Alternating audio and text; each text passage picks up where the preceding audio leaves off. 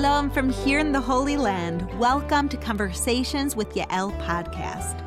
I'm your host, Yael Eckstein, President and CEO of the International Fellowship of Christians and Jews. Each month, I will invite leading thought leaders, pastors, rabbis, and other influential guests to discuss the importance of Israel in the world today. For those familiar with my weekly podcast, Nourish Your Biblical Roots, which explores the Jewish roots of the Christian faith, this podcast takes that understanding and translates it into ongoing support for Israel among Christians and the critical need to nurture that support with the next generation of Christians. Join me now as we begin this important dialogue.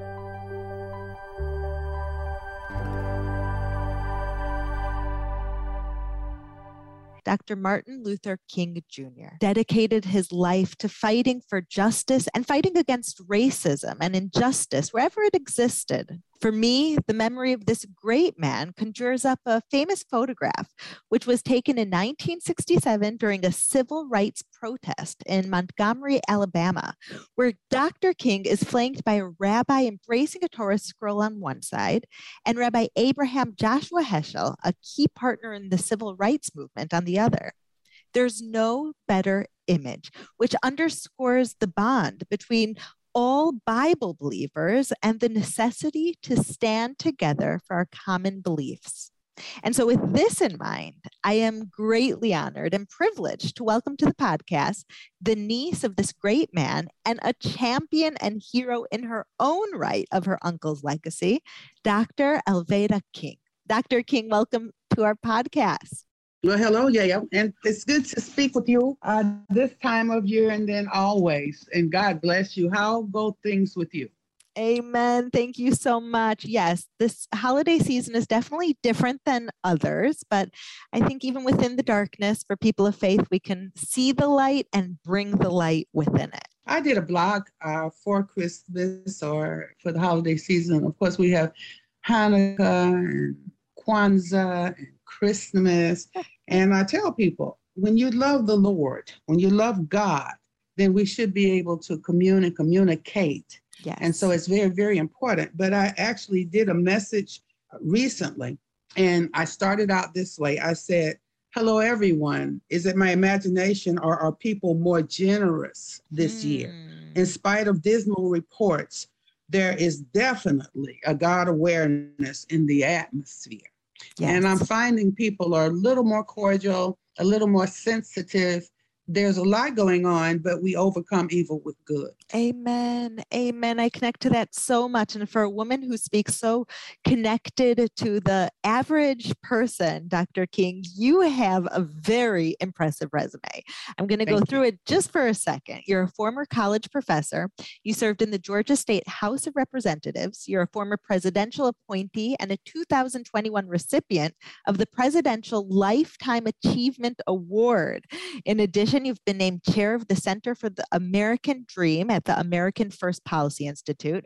And if that wasn't enough, you recently launched your own ministry, Speak for Life, fighting for the sanctity and dignity of all life from the womb to the tomb. You are a powerhouse, my friend. And you are too. And I really appreciate and regard your work. And it's so very important that we all use our giftings and talents to make the world a better place, Amen. To reach others and to love others. So I'm 70 years old. So I've had a long time to amass these gifts and talents, and I know they are from God, and I'm just very grateful to be alive to use them. Now that's just, Yes. So I know that you have many people who have influenced you. And as I always say, in the context of the godly, amazing, historic family that you come from, you have developed your own voice. You have established yourself and your leadership in your own right.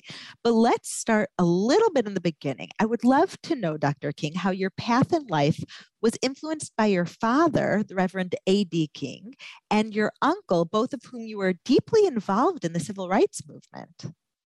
Well, I will talk about my father, Reverend A.D. King, Alfred Daniel Williams King, Uncle M.L. Martin Luther King Jr., and my grandfather, Reverend Martin Luther King Sr. I was born in 1951 on January 22nd. And my parents were college students and they weren't ready to be parents. My mother wasn't. My daddy was okay with it. A.D. King was fine with it. However, my grandfather said to both of them, that's a little girl. I saw her in a dream 3 years ago. You're going to have this baby. And so I was rescued in 1950 and born on January 22nd. And all of these years later, after going through the civil rights movement, and when my uncle, ML, Martin Luther King Jr., was killed, I wanted to hate white people. And I said that to my daddy. My dad was grieving, and he was about to take Uncle ML's wife, Coretta, to get the body and all that, but he put his arms around me, and he wrapped me in his arms, and he said, Alveda, you can't hate white people. White people pray with us. White people go to jail with us. White people march with us, cry with us, live with us, and die with us. Skin color cannot determine what we are as humans. And so Martin Luther King Jr., of course, he said, I learned to live together as brothers. I had his sisters or perish together as fools. He wanted his children to be judged by the content of their character, not the color of their skin.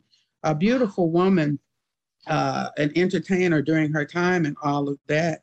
And a lot of people knew her. Josephine Baker was interviewed.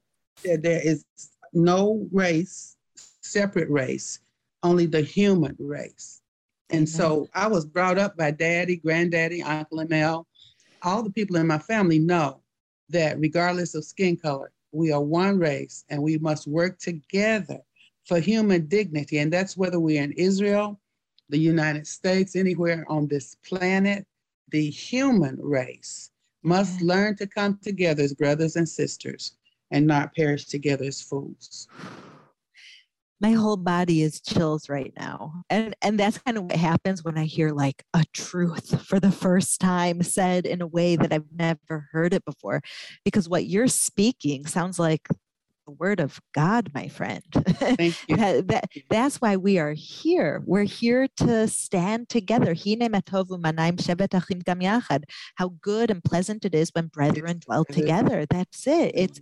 It's you and your family bringing this to life within all the injustice, with all of the within all the hatred that man has created, not God. You're bringing it back to this place of love, of purity, of unity, of having this life in order to bring us together. But in the rest of the scripture, and it says it's like the oil flowing down Aaron's beard, and people will read that and will quote that. Now, I've been to Israel, and I've seen the vats and how the olive oil was made and all of that, recognizing how precious oil was, especially olive oil. And so making that point of this unity, this coming together, being more precious or as precious or more precious than that oil that they use to care for their bodies and their well-being. And so I began to think about human dignity, human love, seeing each other as humans, and some things we value as precious, certainly diamonds and gold and silver and oils and things that are imported. But the most precious thing we have is to begin to learn to love each other as human beings. Amen. Amen. It's so powerful. And that example of olive oil and in Israel and the olive press, and it was most precious. It was one of the most precious items it was needed in the temple service because you needed the menorah to always be lit. You needed that pure olive oil. And so it's very, one of my favorite teachings on Hanukkah is that we celebrate it for 8 days. But because it took 8 days from the time the temple was defiled and the Maccabees found the little jar of oil, it took 8 days until new olive oil was produced and brought to the temple for the service. But that was very important. Yeah, and the question is, though, why do we celebrate 8 days? Because there was enough oil for 1 day. The first day wasn't a miracle. We should celebrate 7 days. And the answer is that the people had enough faith to light it for that one day, even if they knew it was going to go out, that God did a miracle. So I look at what you're continuing, the legacy, and I think, did your father, did your uncle, did your family know that today this vision of unity, this voice of faith that's encouraging the world in the darkness, did they think that this would still be on Fox News, on every network you could imagine, going out to the people? Probably not. But it's the bravery of your ancestors that they said, even if this doesn't continue, I'm going to raise my voice. And you, Dr. King, are continuing that. So for me, that analogy of the olive oil, also because it's the holiday season, of course, and also because of Israel, but it's you, my friend. It's you taking something that should have only lasted one generation, or not even, maybe only during the Civil Rights March, and you and your family have continued to bring that message, which is there's hope for the future, said the Lord. Right? That's each and every one of us. Well, as you speak along those lines, I'm thinking about Abraham, the saints of old, and they believed. Yes. They actually believed. Now, they couldn't see all these hundreds of thousands of years later what it would be, but believed. And I like to believe that my father, my grandfather, my uncle, grandmama, all of them who have already passed over and crossed over, they may not have seen what we're seeing today. They may certainly not our troubles either, but not our joys either. Yes. But they believed, therefore we can believe. And I tell people all the time, it used to be in every generation. The Bible says, teach this to your children, your children's children, and teach it in every generation. I even wrote a poem for generations to come and have drawn pictures about it, had pictures drawn. However, I have discovered now it's like we're in a time of acceleration. So rather than, along with teaching it in every generation, and I'm still doing that with grandchildren now, but every decade, we have to reteach truths. And if you wait 3 decades, that's 30 years, and you go back and you try to ask people, do you remember when? They don't remember when. So these truths now must be taught and demonstrated in every decade. Amen. Amen. Write it on your doorpost. Take it with you wherever you go. That it's the way to keep it alive. And people always ask me, how did the Jewish people survive for 2,000 years of exile, passing on this faith from one generation to the next, and especially as they're being chased and persecuted and kicked out of the country and burdened in gas chambers. My grandfather is a Holocaust survivor from Germany. His whole family was killed. How do you continue passing on that faith? And it's exactly what you said. It's because when you live it and you are an example, then it naturally continues. Demonstrated. May I share with you? It's a parable, something I read. When I was in Israel, I went to a Holocaust museum. And there was a testimony of a man there and all of the atrocities and all of the horrible, horrible things that happened to them. And so the man's shirt was threadbare. His shoes were disintegrating. His shoestrings were just crumbling. But every day he'd take a little of his drinking water, and there was very little and sometimes none. And he would take that and freshen his face and his clothing. And the guard says, you called him a name, whatever. And what use is that? And the man said, you could actually do anything you can to my body and these outer things that you see, but you cannot take my spirit. And I read that, and many times I think about that when I'm going through hard times. That particular testimony comes to mind to me. And I think about him, I think about the Holocaust, of course, and not to give any disservice to that period of Holocaust, but at the time when Moses was born, many, many baby boys were killed. At the time Christ historically was born, the same kind of thing. So there are times in history, and now we live in a time period today where since 73, with Roe v. Wade, millions of babies have been aborted. So with all of that, we do know that there are time periods of man's inhumanity to man, not recognizing human dignity. And the Jews have been persecuted so much because God, they carry the promise, you know?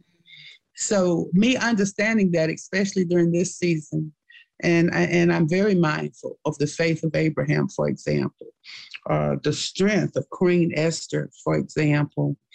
There's so many examples that we have. So it's very important when we love each other, we know each other. We may have cultural differences. We may have our spiritual foundations may be different, but we are human beings living together in the 21st century on planet Earth. Yes. As one human race. Yes. And whatever we can do to promote the goodness of God, that's what we have to do. Amen. Amen, Dr. King. You speak with such conviction in a way that you know you're not just saying it, but you're living it. You have this deep in your heart, what I call the spiritual DNA. But I think for so many of us people of faith, there's a specific instance sometime, one or two stories or values of our parents or grandparents that we can go back to in childhood and say, this is what made me want to keep the faith. I saw this. I heard this. I remember this. Are there any of those stories or characteristics or taking you back to a little kid living in this historic time, this historic family? Are there any stories you can share with us that put that deep faith in your heart that now still 65 years later is alive and kicking? I can remember my dad, Reverend A.D. King, standing on a car in Birmingham, Alabama, after our home had been bombed. I think he had a megaphone at the time. It's hard to remember that. But the people wanted to riot and throw rocks and turn cars over, everything. Our home had been bombed. I remember Daddy standing on the car saying, don't riot. Don't hurt anyone. If you have to hurt somebody, hit me. But I would rather you go home and pray. I and my family are safe. I remember a quote that my uncle Martin Luther King Jr. would have, and out of I think it's Amos, let righteousness roll down like water and justice as a mighty stream. I remember Daddy King, my grandfather, after all the tragedies in our family, saying, thank God for what we have left. So those are just some of the memories that I have. And as I grew through my younger years as an adult and became very strong in the Lord after between 83 and 84, a voice for life, speaking for life, my organization speakforlife.org. You can also find me at alvidaking.com. And as we started out, we discussed, and I'm sure you could give your own testimony of all your giftings and talents and to be able to use them in your lifetime to bless others. So every gift, whether it be a song or a book or a poem, or I cook on television, people, Alveda King's house, well, why are you cooking? You should be out saving babies. I said, well, people have to eat it. So while you watch me stir up this meal, I'm going to tell you about why life is important at the same time. So use your gifts and talents. Everybody says you have one, and everybody may have one, and some have more. Use your faith. We all have a measure of faith. And so faith, hope, and love are what we need in this time, dear Yale.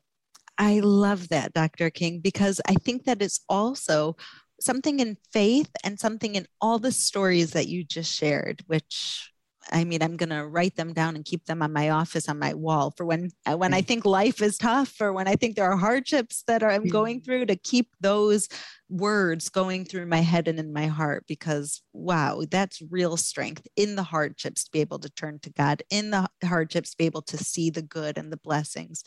And I think that as people of faith, one of the callings from God that I feel is that there's no such thing as mundane, that even when you're cooking, you're bringing holiness into that. You're bringing prayer in that. When you're with your children, it's no less holy than when you're out changing the world and, doing good work, when you're at the barber shop or doing your nails.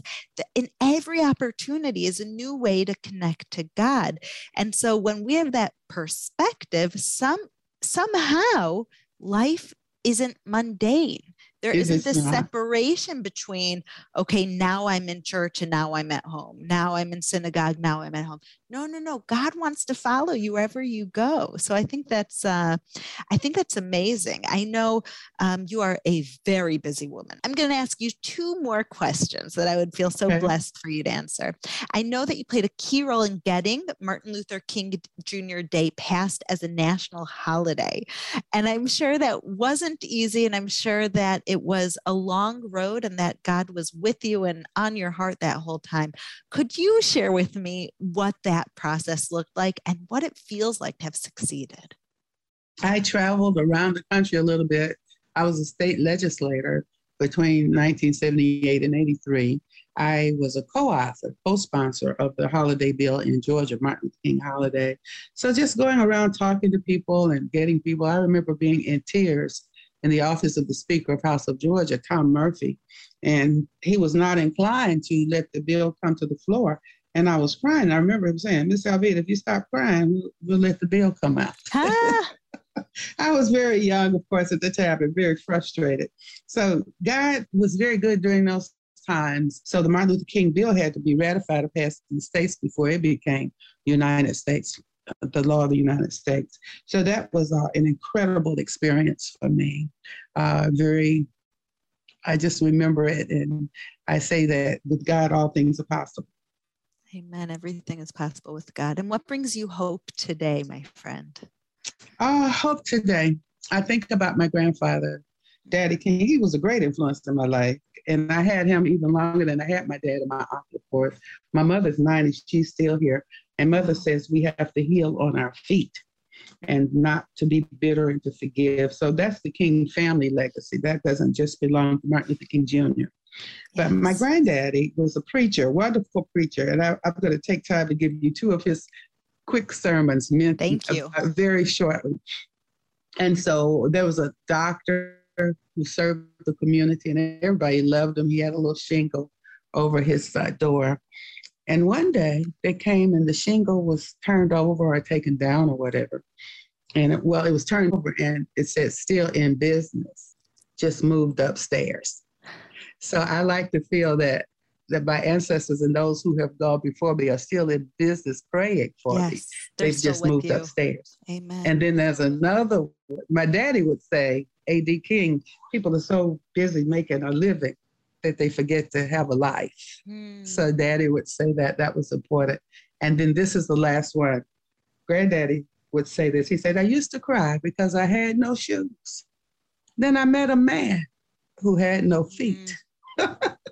And so when I'm feeling sorry for myself or wanting something or thinking, and the children say that all the time, God is very gracious to us. And there are people who are suffering for various reasons. And my ministry, alvedaking.com, we just pack food for Haiti. Wow. Food to Haiti, for example. And during various times of the year, we contribute to help others. Beautiful. My home, and this last point, we were refreshing my home, my kitchen and things. So I need to get rid of some things. So I have to leave the room while they're packing up things to give away because I keep wanting to go back and all the memories. No, we can't let that go. So I have to let my daughters and my godchildren do it. So, I love that. I love that. During this season, letting some things go and giving glory to God. Amen. I once heard a beautiful teaching that what's freedom of choice in this life? You have the choice to look at everything as negative or positive, as a blessing or a curse. Reality, God is going to send. How you relate to that is your decision and your freedom. And that's exactly what I hear, that you and your family have chosen a legacy of seeing the blessings, of seeing the life, of seeing the godliness, no matter what situation you're in.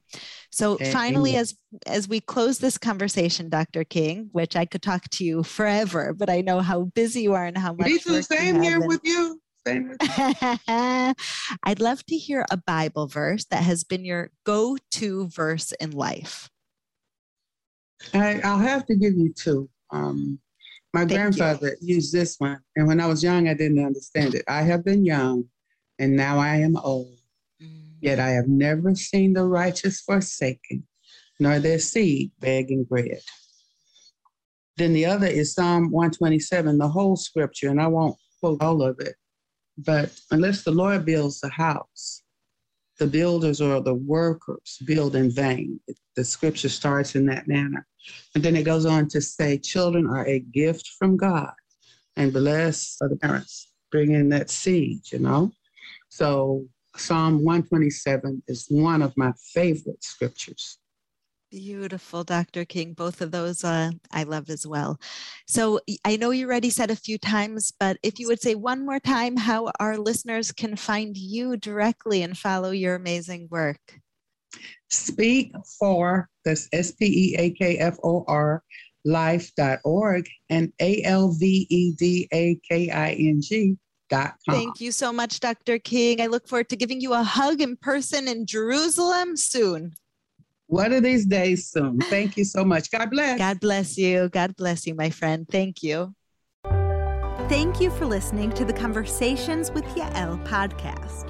If you like what you have heard, please check out my weekly podcast, Nourish Your Biblical Roots, that explores the Jewish roots of the Christian faith with inspirational and ancient teachings. You can also visit me at mybiblicalroots.org for more of my teachings, videos, blogs, and books. Follow me on Instagram at Yael_Eckstein or on Facebook at Yael Eckstein. Shalom and see you next month.